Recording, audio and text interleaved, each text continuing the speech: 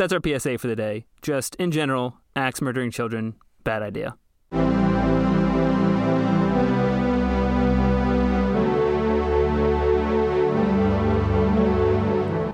Hi, and welcome to Meet Your Heroes. I'm Audrey. And I'm Elliot.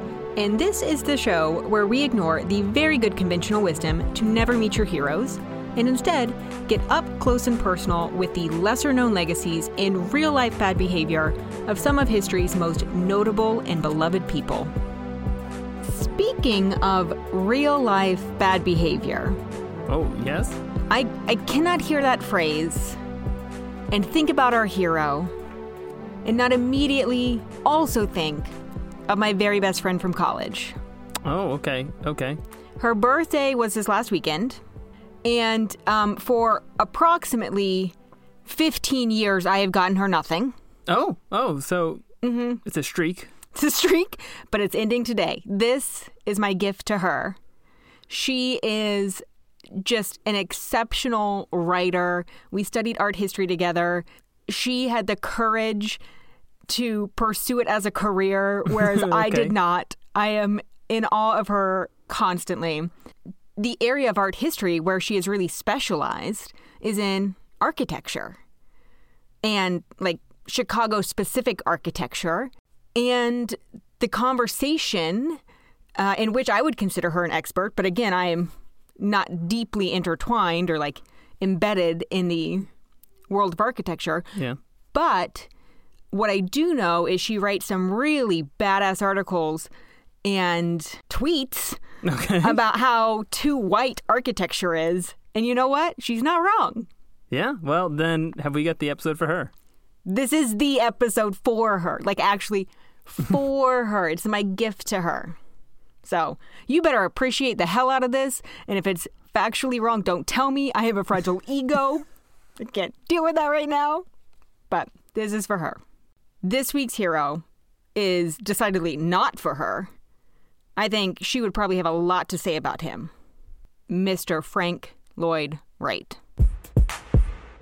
Do you have a lot to say about Frank Lloyd Wright? No, I have a few things. Like, he's an architect. There we go.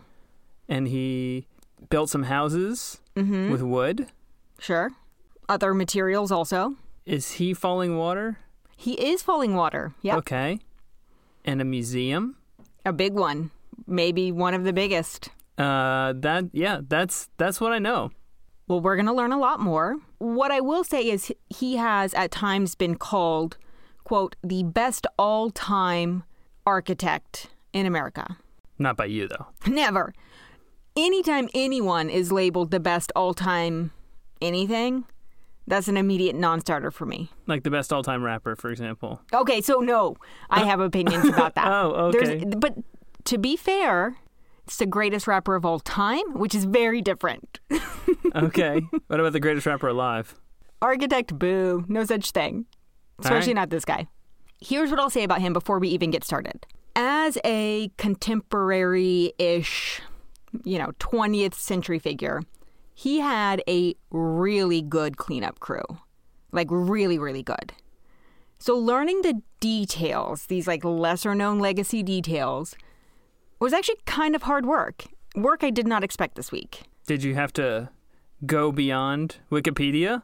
Well, I always go beyond Wikipedia, but this time I actually had to find like excerpts from biographies online. Oh, okay. Because the library's still closed, so I couldn't go get it. Even if I could, didn't have time to read it. So here we are. Yes. The dates and timelines of some things are skewed because he often lied about his age. Oh. He was a notorious liar. He was known for exaggerating stories about his own life and, quote, he used words of propaganda with infinite flexibility. Well, that's a good character in a politician. Yes.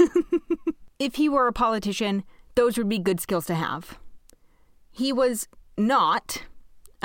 He was an architect. And so those are lesser enjoyable skills for someone who is building homes, for example, or designing homes. If you're having a home built, you kind of want a straightforward answer. Straightforward. But here's what I'll say.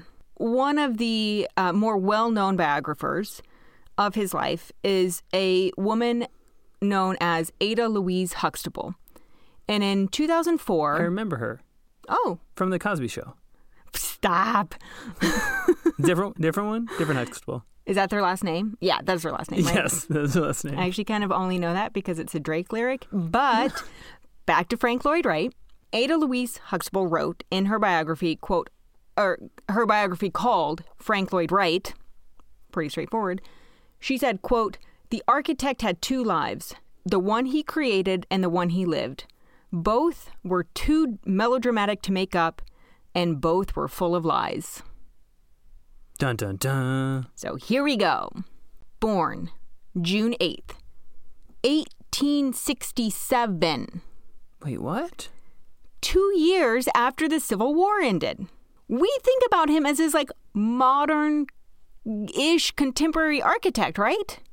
Yeah, which, I mean, is one way of saying that the Civil War is not actually that long ago. It's not that long ago. He's actually older than the Eiffel Tower. Wow, I had not thought about that. Yeah, so that's like 1887 in preparation for the 1889 World's Fair, something like that.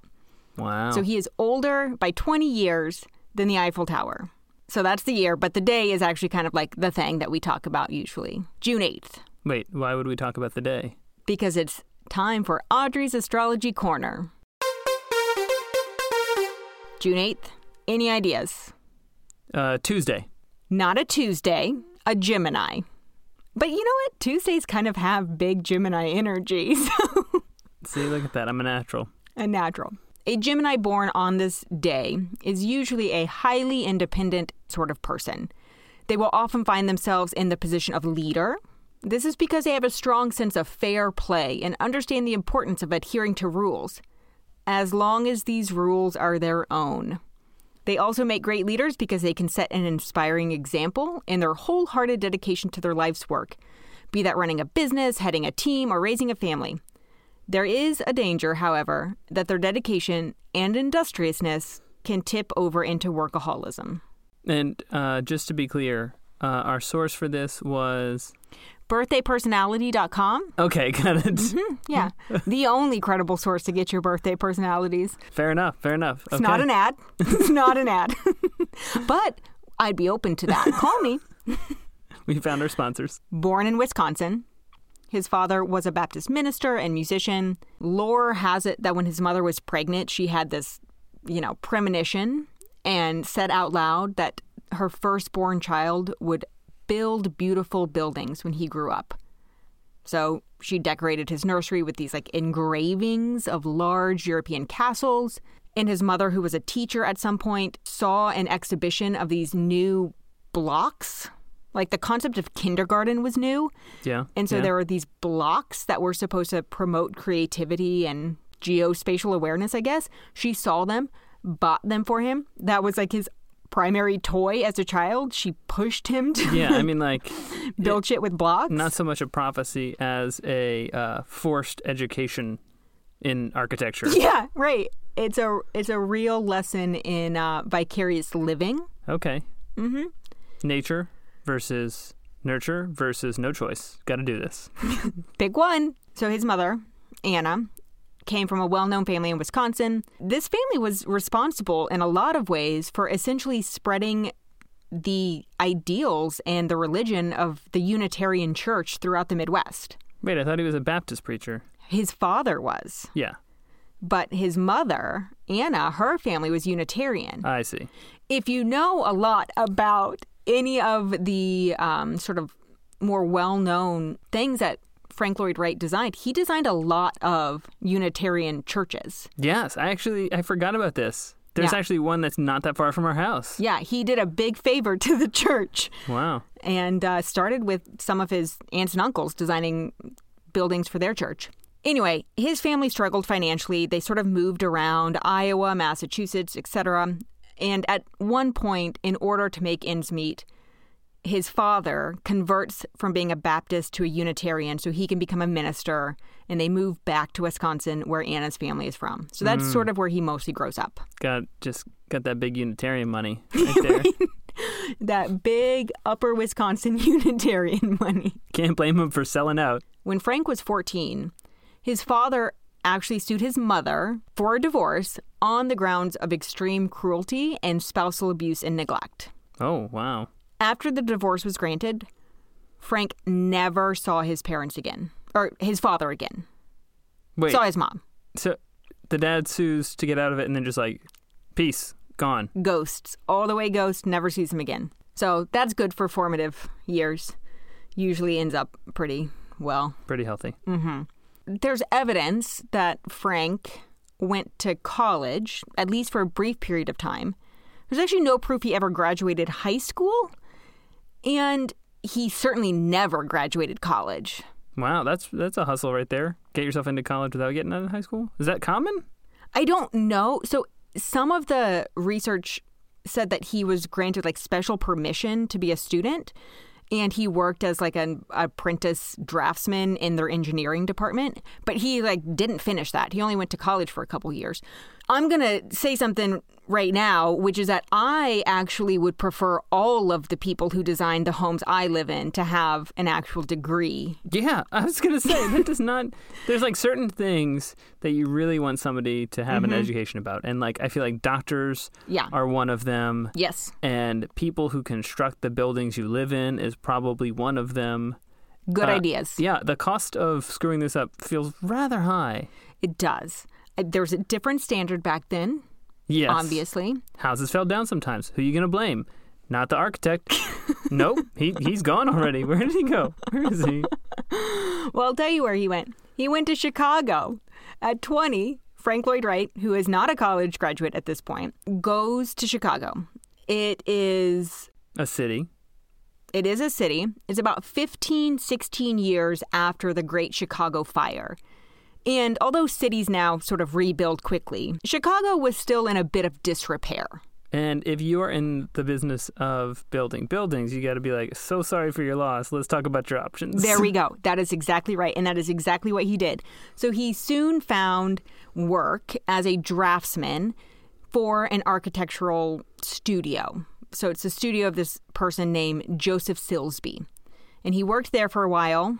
But being ever the really self-confident, that's how I'm going to put it at this point in this conversation. Okay. Like full of self-confidence, being the sort of person who at 20 with no degree, only a few months worth of draftsman experience under his belt, but just all the self-confidence in the world, he decides that he's underpaid for his labor and he's going to go work somewhere else. Okay. He leaves. Yeah.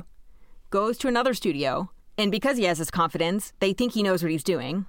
They give him some sort of like more advanced draftsman, I don't know, projects. Draftology. Yeah. He realizes very quickly he has no idea what the fuck he's doing. Okay. And so he goes back to the Silsby to the first studio. place? Yeah. Which, to be fair, does require the sort of humility I prefer in an architect. Sure, yes. I'm surprised that this confidence that got him into college without graduating high school, he didn't just stick around and try to fake it. I guess you can really only fake it until the building actually collapses. There you go. And then you're done. And then it's pretty clear. Mm-hmm. Right. Or you show up and they're like, you very clearly have no understanding of physics. Yeah. They're like, sir, this is an Arby's. Literally, we asked for a house. You drew us an Arby's. Wrong building. That's the one.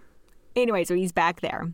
Within a year or two, he does end up in a more official apprenticeship at a more sort of boutique or established firm. And this firm is the firm of Adler and Sullivan. So he's working directly under Louis Sullivan, who any architect aficionados out there might know as the father of skyscrapers. Ooh. I didn't know him as that, but the internet does. Well then. And I'm sure this is going to blow up on architect, Twitter. So might as well plug it for them. Anyway, so he is one of the first designers in Chicago to really reject this traditionally ornate European design. And I'm talking about Sullivan right now. And this is a characteristic that greatly influenced Frank and would become sort of part of his signature work as well. So he's now got this official job. It's like 1889. That same year, Frank marries his first wife. And they had actually met a few years earlier when she was 16 and he was 20. A little flirty, little situation, but he was like sowing his wild oats, I guess. Okay. But by the ripe old age of 23, by the time she was 19, he was like, I have to lock this down. One of the rare guests on our series who has not just married the underage girl and gone with it. Right, exactly. This is a marriage of both companionship. They seem to like each other well enough. And also, it was sort of strategic. So she had some influence. Her family was wealthy.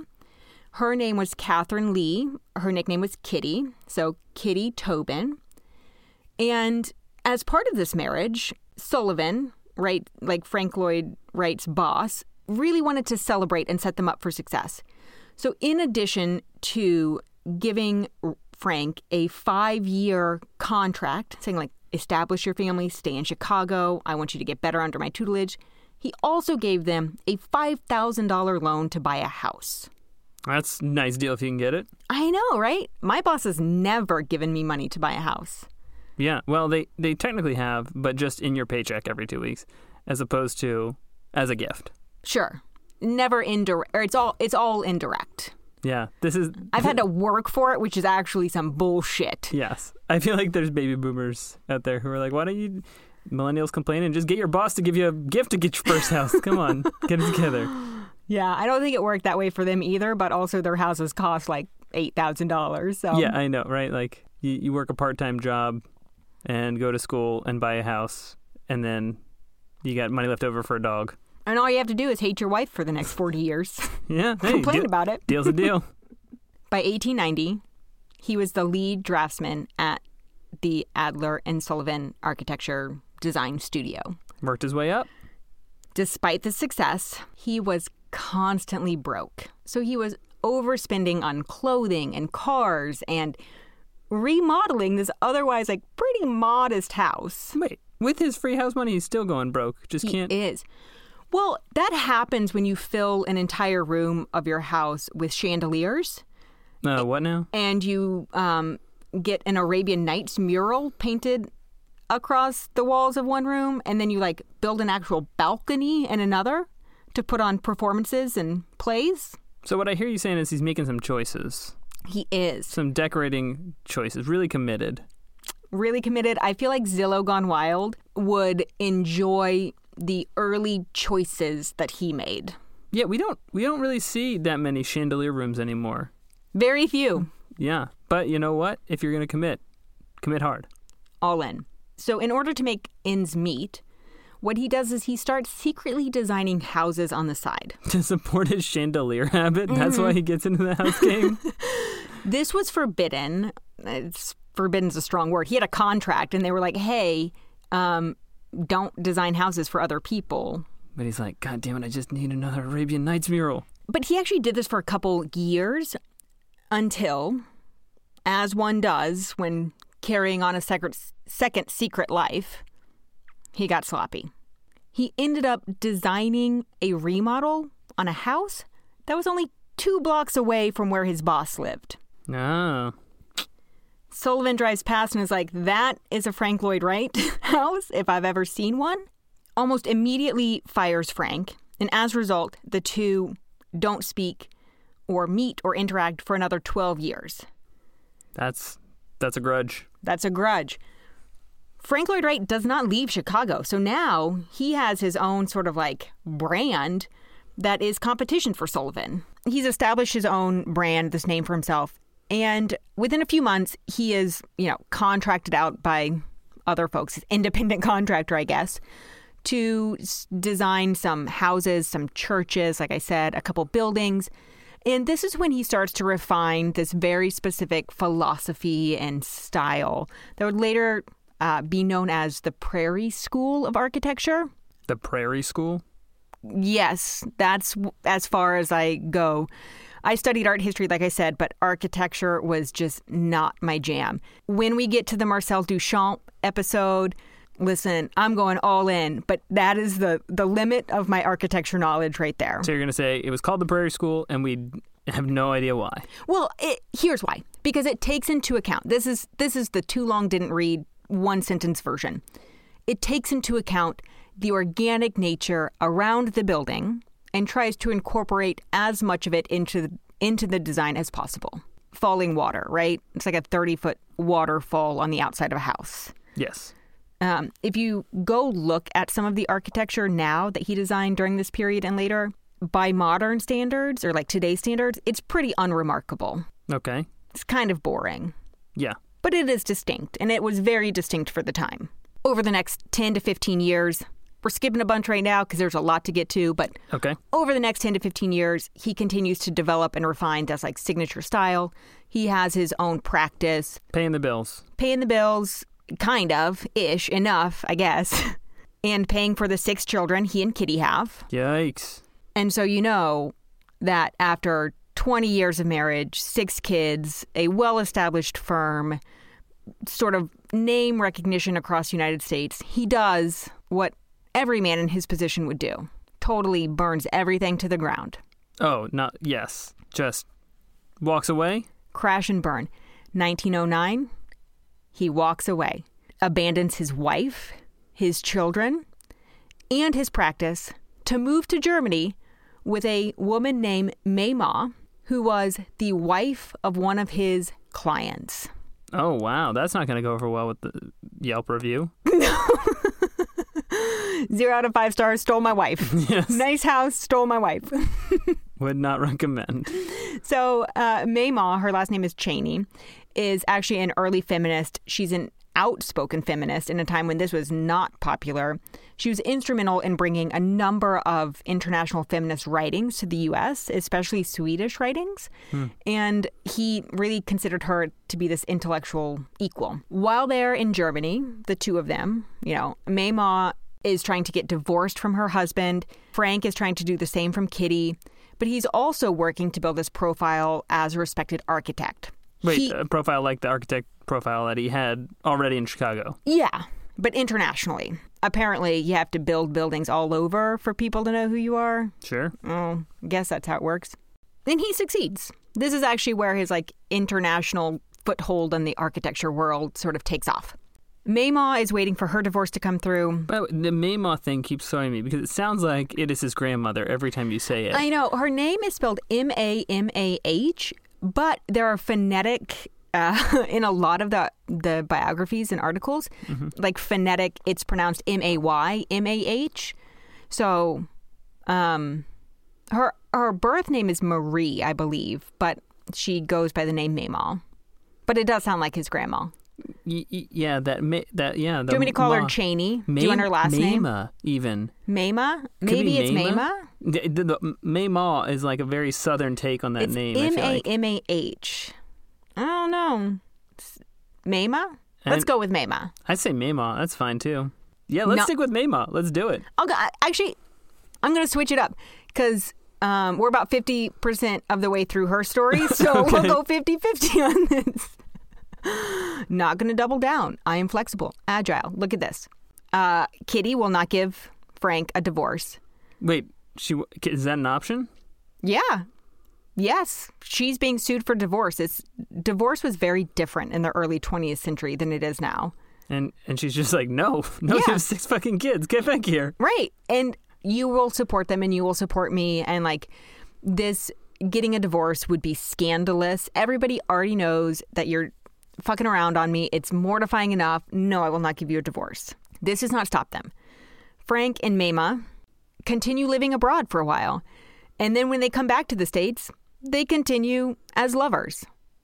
And when they get back in 1910, 1911, he and Mayma go back to Wisconsin, where he's from. They're like, fuck Chicago. Not going back there. Kitty's Wisconsin, there. She's going to take my shit. Sure, yeah. Leave the chandeliers, head straight to Wisconsin. He walked away from a chandelier room? He does.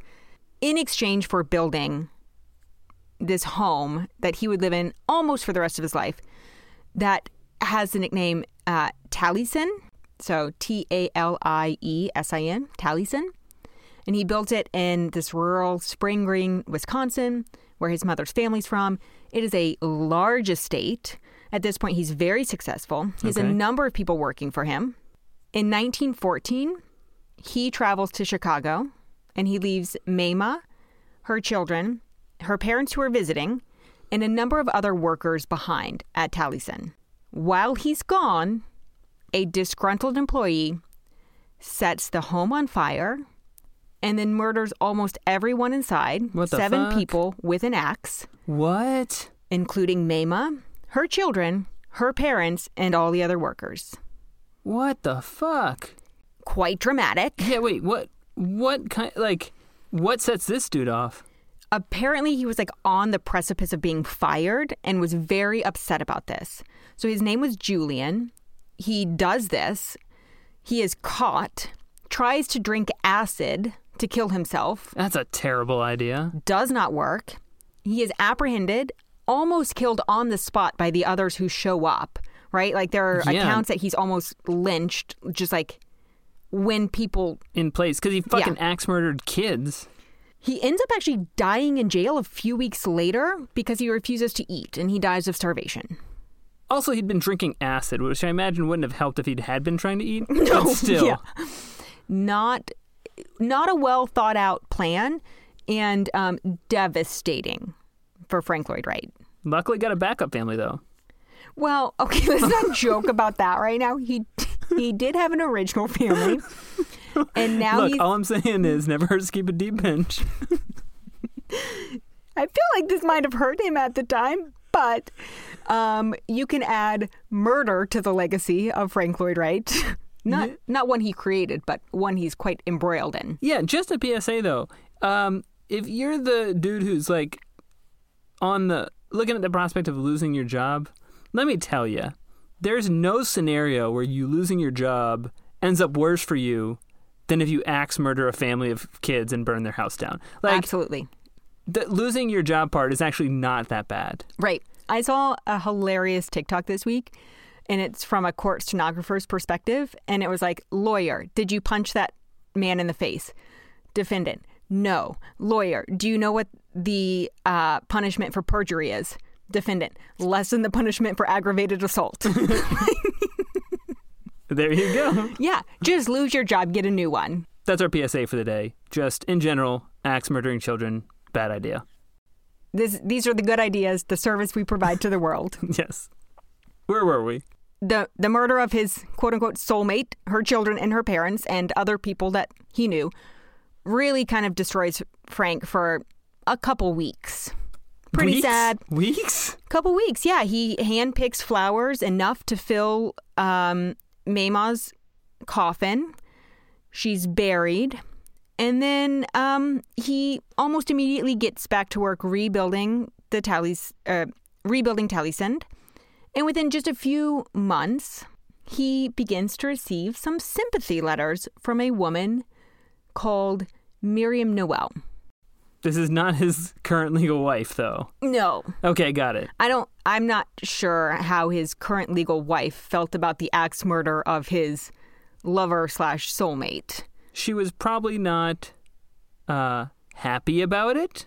I would hope not. Also, probably not super sad about it. Still not giving him a divorce. I'll tell you what, it Yeah, did not, did not change her stance. Did not imbue enough sympathy to get her to say, you're free. Yeah.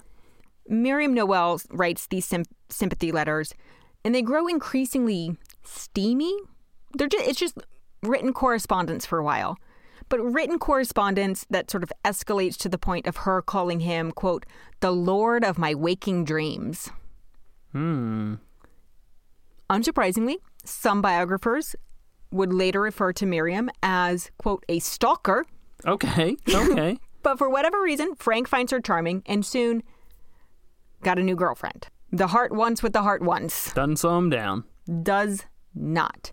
So Miriam is wealthy in her own right. She's an actress. She's an artist. She was also a morphine addict and a spiritualist. So, fun at parties. It takes another 6 to 7 years before Kitty will agree to divorce him. Man, that is some commitment. Gotta respect that. She only grants him this divorce on the condition that he wait a full year before marrying Miriam. So at this point, he's been with Miriam like 5, 6, 7 years.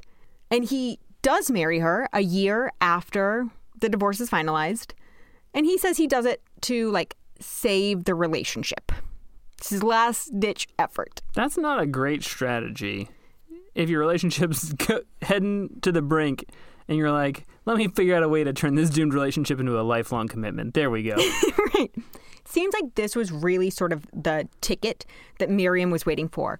Because within 3 months of their marriage, she moves out. 3 months? Yeah. It has been tense for a while because morphine addiction at the time caused a lot of significant turmoil in their relationship. On his end, he was basically a narcissist, a workaholic, deeply indifferent to Miriam as like a life partner. Okay, yeah.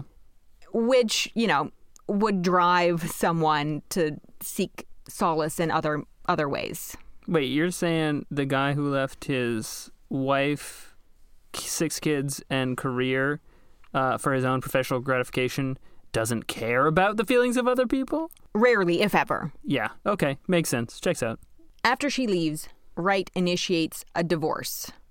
And while the first divorce proceedings were prolonged, the second batch of divorce proceedings in Frank's life are vindictive. From his perspective? There's a lot of hostility between the two. Okay. Within, again, months of Miriam leaving, Frank Lloyd Wright strikes up a relationship with a woman named Olga. He calls her Oljivana. She is a 28-year-old mystical dancer and mother of a 7-year-old girl. Okay. He's 32 years older than that. Wait, can you mystical dancer? Yes. I feel like I'm gonna need some more details there. I feel like maybe that's all I can give you. Okay, so we're just gonna. Could you just speculate wildly for a second? Mm-hmm. Yeah, if I had to guess, it was probably some form of dancing that was. Given that we don't really have a certain answer, and we're gonna be speculating anyway, I'm just gonna mentally picture her as a backup dancer to the rapper Mystical. Yeah. On tour with him, just kind of, Oh Charlie ended up. Yeah, that's her first job. Second job, she pimps rides. Okay, great. Was that his show? Pimp My Ride? I think so. Yes, that was him. I can't believe that was a title of a show they let go on TV. They did. Oh, no. Back to Frank Lloyd Wright. Yes. 32 years older than Oljivana. He immediately moves her in at Taliesin. It's 1924. Has he got the divorce yet? Oh, no. Okay, got it. The divorce was started in 1923. 1924, Oljivana moves in. Within a year, the two of them have a daughter. No divorce from Miriam. New young girlfriend. New kid. Miriam obviously hears stories about what's happening in her husband's life. It's a small rural town in Wisconsin. This is not like... Oh, he didn't leave town. He's still there. Got it. Yeah, he just kicked her out. Okay. And she's still around. She hears these rumors. She realizes that he has a new girlfriend. She calls off the divorce proceedings altogether. She was like, no, I absolutely will not go through with this divorce and I will never let you free. Throughout the next year, she actually harasses Oljivana. She harasses Frank. She tries to break into their home. And finally, what she does is she gets a warrant for Frank on the charges of adultery. Wait, this is he can get papers for adultery? He can. And the other thing that can happen is that she also sued Oljivana for alienation of affection. Oh, so this is a thing that still exists in a couple states too. It does, yes. So in a number of states, if you are someone's lover, their side piece, I don't know if there's a politically correct term. They're a friend with benefits. That is not legally married to them. You can actually be sued for alienation of affection because you're interrupting a marriage, causing the breakdown of it. Wow. I happen to know North Carolina is one of those states, randomly enough. This was in the news recently. No, it was TikTok. Again, I'm getting all of my news from TikTok okay. at this point. Got it. Yeah. A year ago, I was like, no, I'll never get TikTok. And now I'm like, so listen, I heard about this very obscure law in North Carolina from a TikTok. Yes. Not sure what that says about my algorithm, but I have neither a lover nor alienated your affection, regrettably. Not yet. Not yet. I'm working on it. To recap, so much is going on at this point. Frank is freshly divorced, divorcing wife number 2, impregnated a new lover, and then, at the same time that this is happening, another fire burns down his house. That's suspicious. That's suspicious. I know. It is blamed on crossed wires from a newly installed telephone system. Mm-hmm. And whatever the cause, it actually destroyed a collection of Japanese prints that Frank had acquired that in today's money would be worth between $4 and $8 million. Well, that's rough. Not ideal for someone who is, trying to fund Arabian Nights rooms. Yeah, just as he was starting to rebuild the chandelier collection, happens again. Then he's hit with this lawsuit. And what he decides to do is what he decides to do every single time he's up against a wall. Flee. So he and Olgivanna leave Wisconsin. Doesn't have a house to live in anyway. It's burned down. And they go to Minnesota. Under false names, they get hotels and they end up renting a cottage on the lake. Wait, they're like on the run. Like fake names and everything. Yeah, that's, I guess, an important part of being on the run. Step short of like fake mustaches in disguise. Could you pick Frank Lloyd Wright out of a lineup right now? So no, but that shows you how effective his disguise was. That's what I'm saying. I'm saying like if he used his name, they would know him. But nobody knows what a famous architect looks like. That's true. I can't think of a single architect I know what they look like. Yeah. Famous or otherwise. I don't know any architects. It's true. It might say more about me than the architects. They're renting this cottage in Minnesota. And it takes a few months, but Miriam eventually figures out where they are and then convinces authorities to arrest Wright on the Mann Act. Do you remember the Mann Act from the Charlie Chaplin episode? Not at all. Okay, well, you did that episode, so that's concerning, but I'll refresh your memory. Sure. It's a law from 1909 that made it illegal to transport people over state lines for quote-unquote immoral purposes. Oh, my. So it was well-intentioned, like we talked about in the Charlie Chaplin episode, to stop sex trafficking. But the language is so vague that it was actually used to prosecute lots of people for reasons that were not necessarily like immoral purposes, like consenting adults traveling across state lines having sex, but was sometimes used as revenge. And this is the case. That's the case here. I'm not saying he didn't deserve it. It seems like he was kind of a dick. Yeah, sure. But he also didn't actually break any sex trafficking laws. He is prosecuted or charged.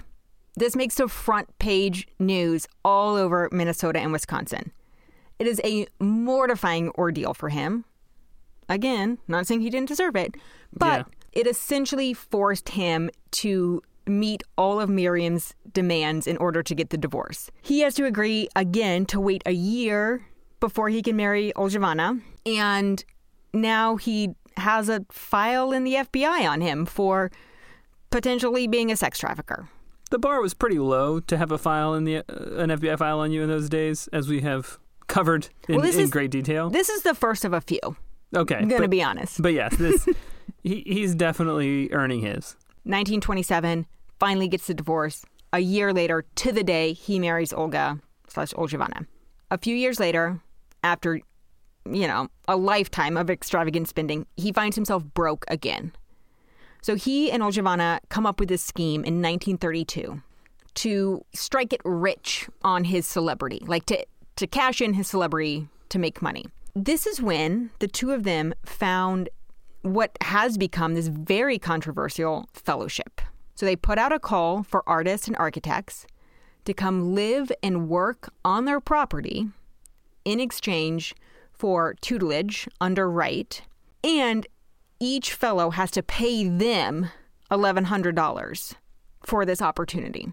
Fellowships usually are a thing where you get paid, and they're just running like a a real like unaccredited extra credit program here. Yeah, eventually it does get accredited, but there's been a lot of controversy since then. Still, he doesn't stop him from starting it if it isn't accredited. Yeah, he hustles anywhere between like 16 and 26 fellows a year for basically 30 years to take part in this fellowship. So he does that, but what he doesn't do is treat them well. So many of them write about how terrible the living conditions were, how he was just insufferable to work with, how they, in their mind, were justifying this extreme sort of living situation as a once-in-a-lifetime opportunity. This is Frank Lloyd Wright we're talking about. He is like the god of architecture. Meanwhile, he is like stealing their ideas. Oh, wow. Using them as his own, never crediting them, and then just like kicking them to the curb when their fellowship's over. Seems like a bad deal. Yeah, there's actually a book called The Fellowship, written by this man named Roger Friedland, and came out in 2006. And he said, quote, "They not only worked in the drawing room, but farmed his crops, made his food, cleaned his home, and paid tuition for it.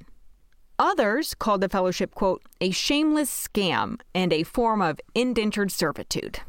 Doesn't sound that different from a lot of Scientology locations, actually. So Frank Lloyd Wright in this fellowship has actually been compared to cult scenarios. Look at this. Yeah. You're tapping into it. Yeah. I mean, like, honestly, if you're going to take people's money and then make them work, I know. It's a good system. It's a good system for you. If you've got the charisma and the celebrity and the goddamn fucking audacity, it might work.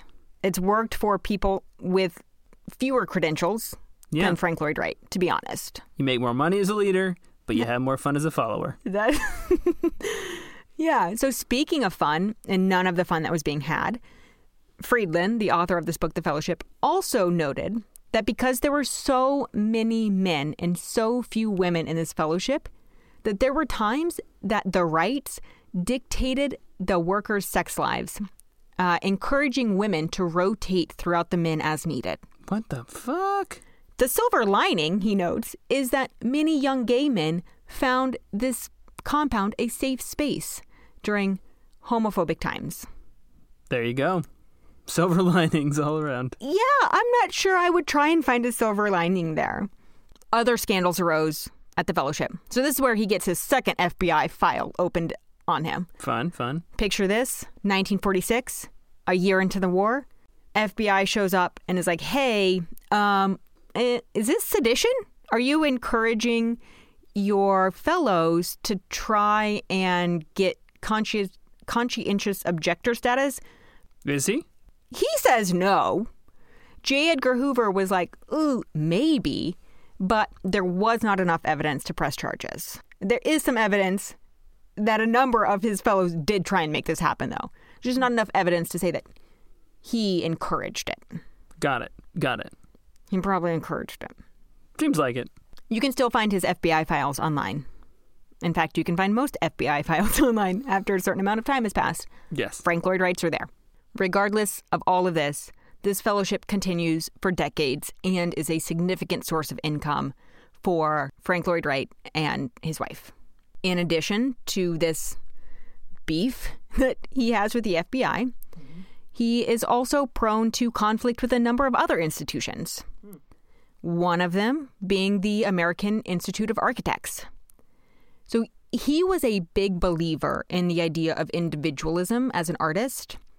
And he went so far as calling the organization, quote, a harbor of refuge for the incompetent and a, quote, form of refined gangsterism. He also railed against what he called grandomania, which was the excessive ambition of other architects. And From him? From him? And he said that he didn't like their ambition because he was, quote, perhaps the only one who can show the true way. Oh my God. What a prick. I know, right? Fun fact, he was one of the people that Ayn Rand modeled Howard Rourke after in The Fountainhead. So you can listen to why that is super problematic in our Ayn Rand episode. Yes. What we're saying is could have been lots of forms of generic sociopaths, but in particular, he was the one that she was fond of. Ayn Rand is not the only problematic Russian that Frank Lloyd Wright was associated with. He kicks it up a notch. Okay. When he and his wife convinced Stalin's daughter to move to Wisconsin and marry one of Frank's proteges, one of his kind of assistants. Joseph Stalin? Joseph Stalin's daughter, Svetlana. Yes. Like, there's not another Joseph Stalin we're talking about. No. Okay, what? At this point, she has left. She's sought like asylum in the U.S., but she is still Joseph Stalin's daughter. Okay. Why does he care who she's marrying? For the weirdest reasons you could imagine. Olgivanna had a daughter, her first daughter. Not Frank Lloyd Wright's, but remember she had a daughter when they met and got married. That was 7 when they married, yeah. Yes. That daughter's name was Svetlana. Svetlana was married to Frank's assistant. This man, whose last name is Peters, was married to Svetlana. Wait, the original Svetlana? The original Svetlana. The original Svetlana dies in a car crash.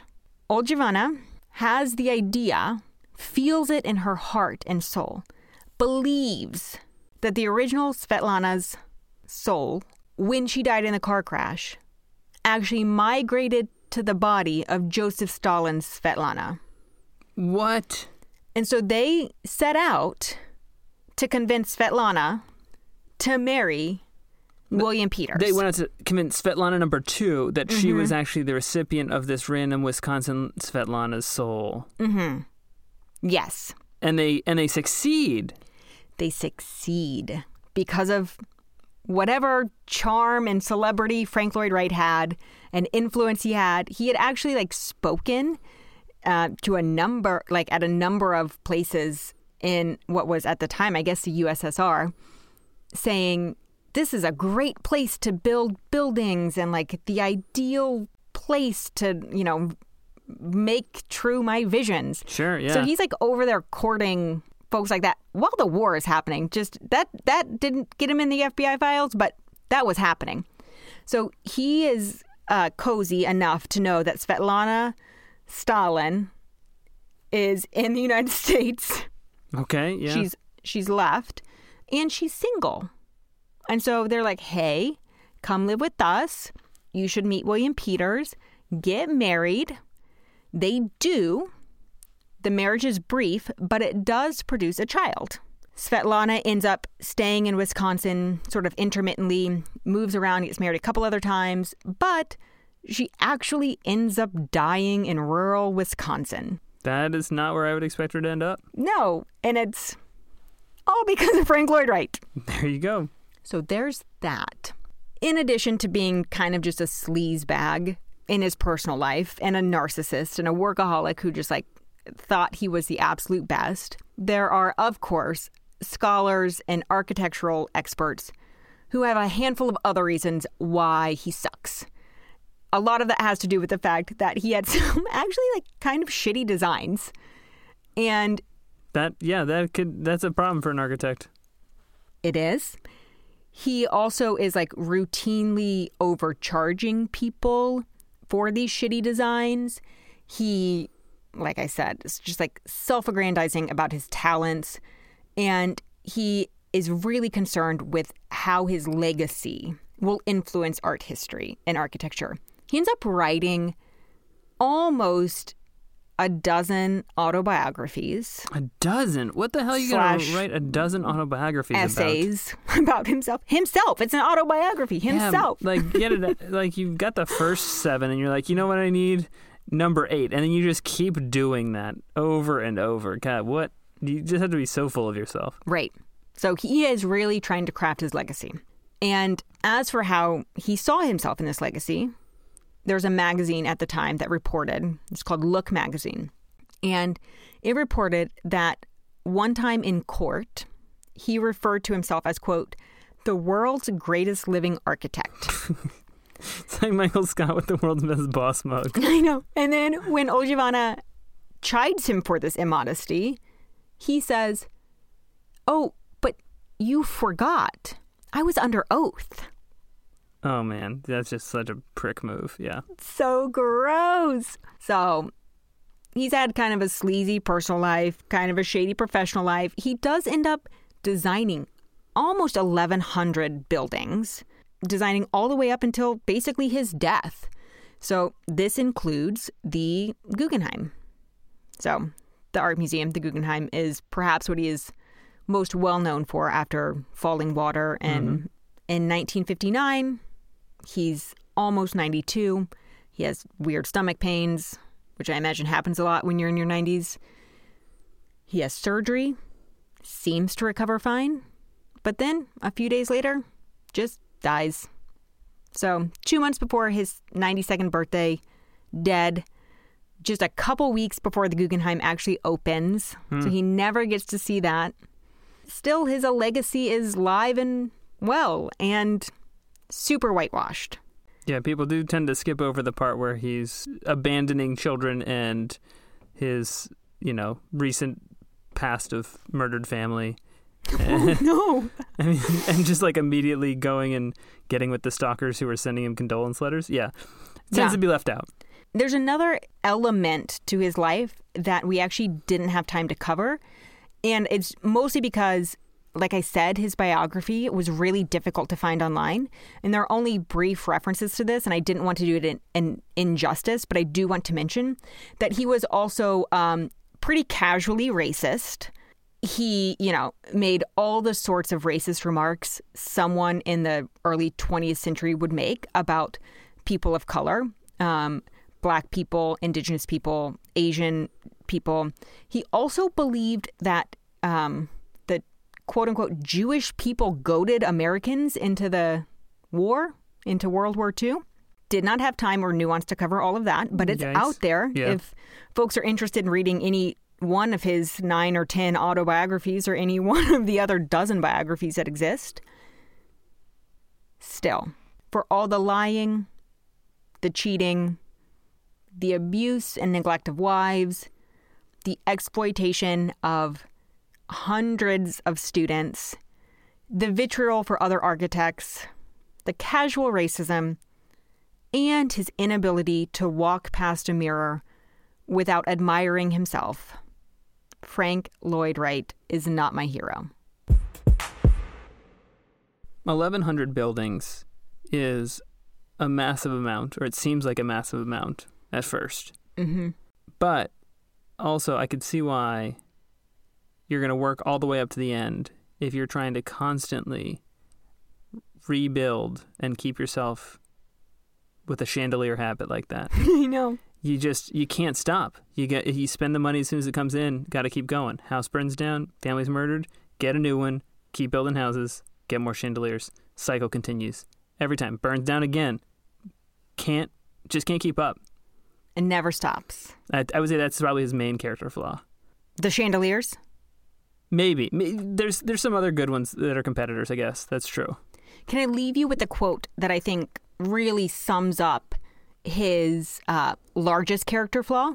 Okay, sure. Or it's like a summation of all his character flaws. Sure. Yeah. Let's do it. So at one point, during all the drama with his second wife, he has a press conference. And he says, "Legally, I may be wrong, but morally, I am right. Just as right as Jesus Christ ever was."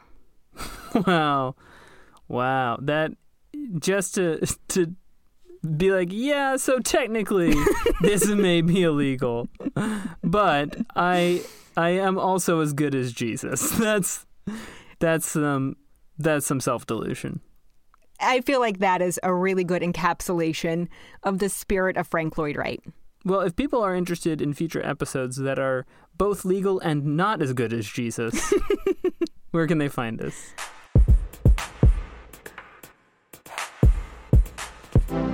They can find us on social media at Your Heroes Pod or on our website at meetyourheroespodcast.com. Yep, and please like, share, rate, review, spread the word, tell your friends. And until next week, don't be a hero. Don't be a hero. Bye.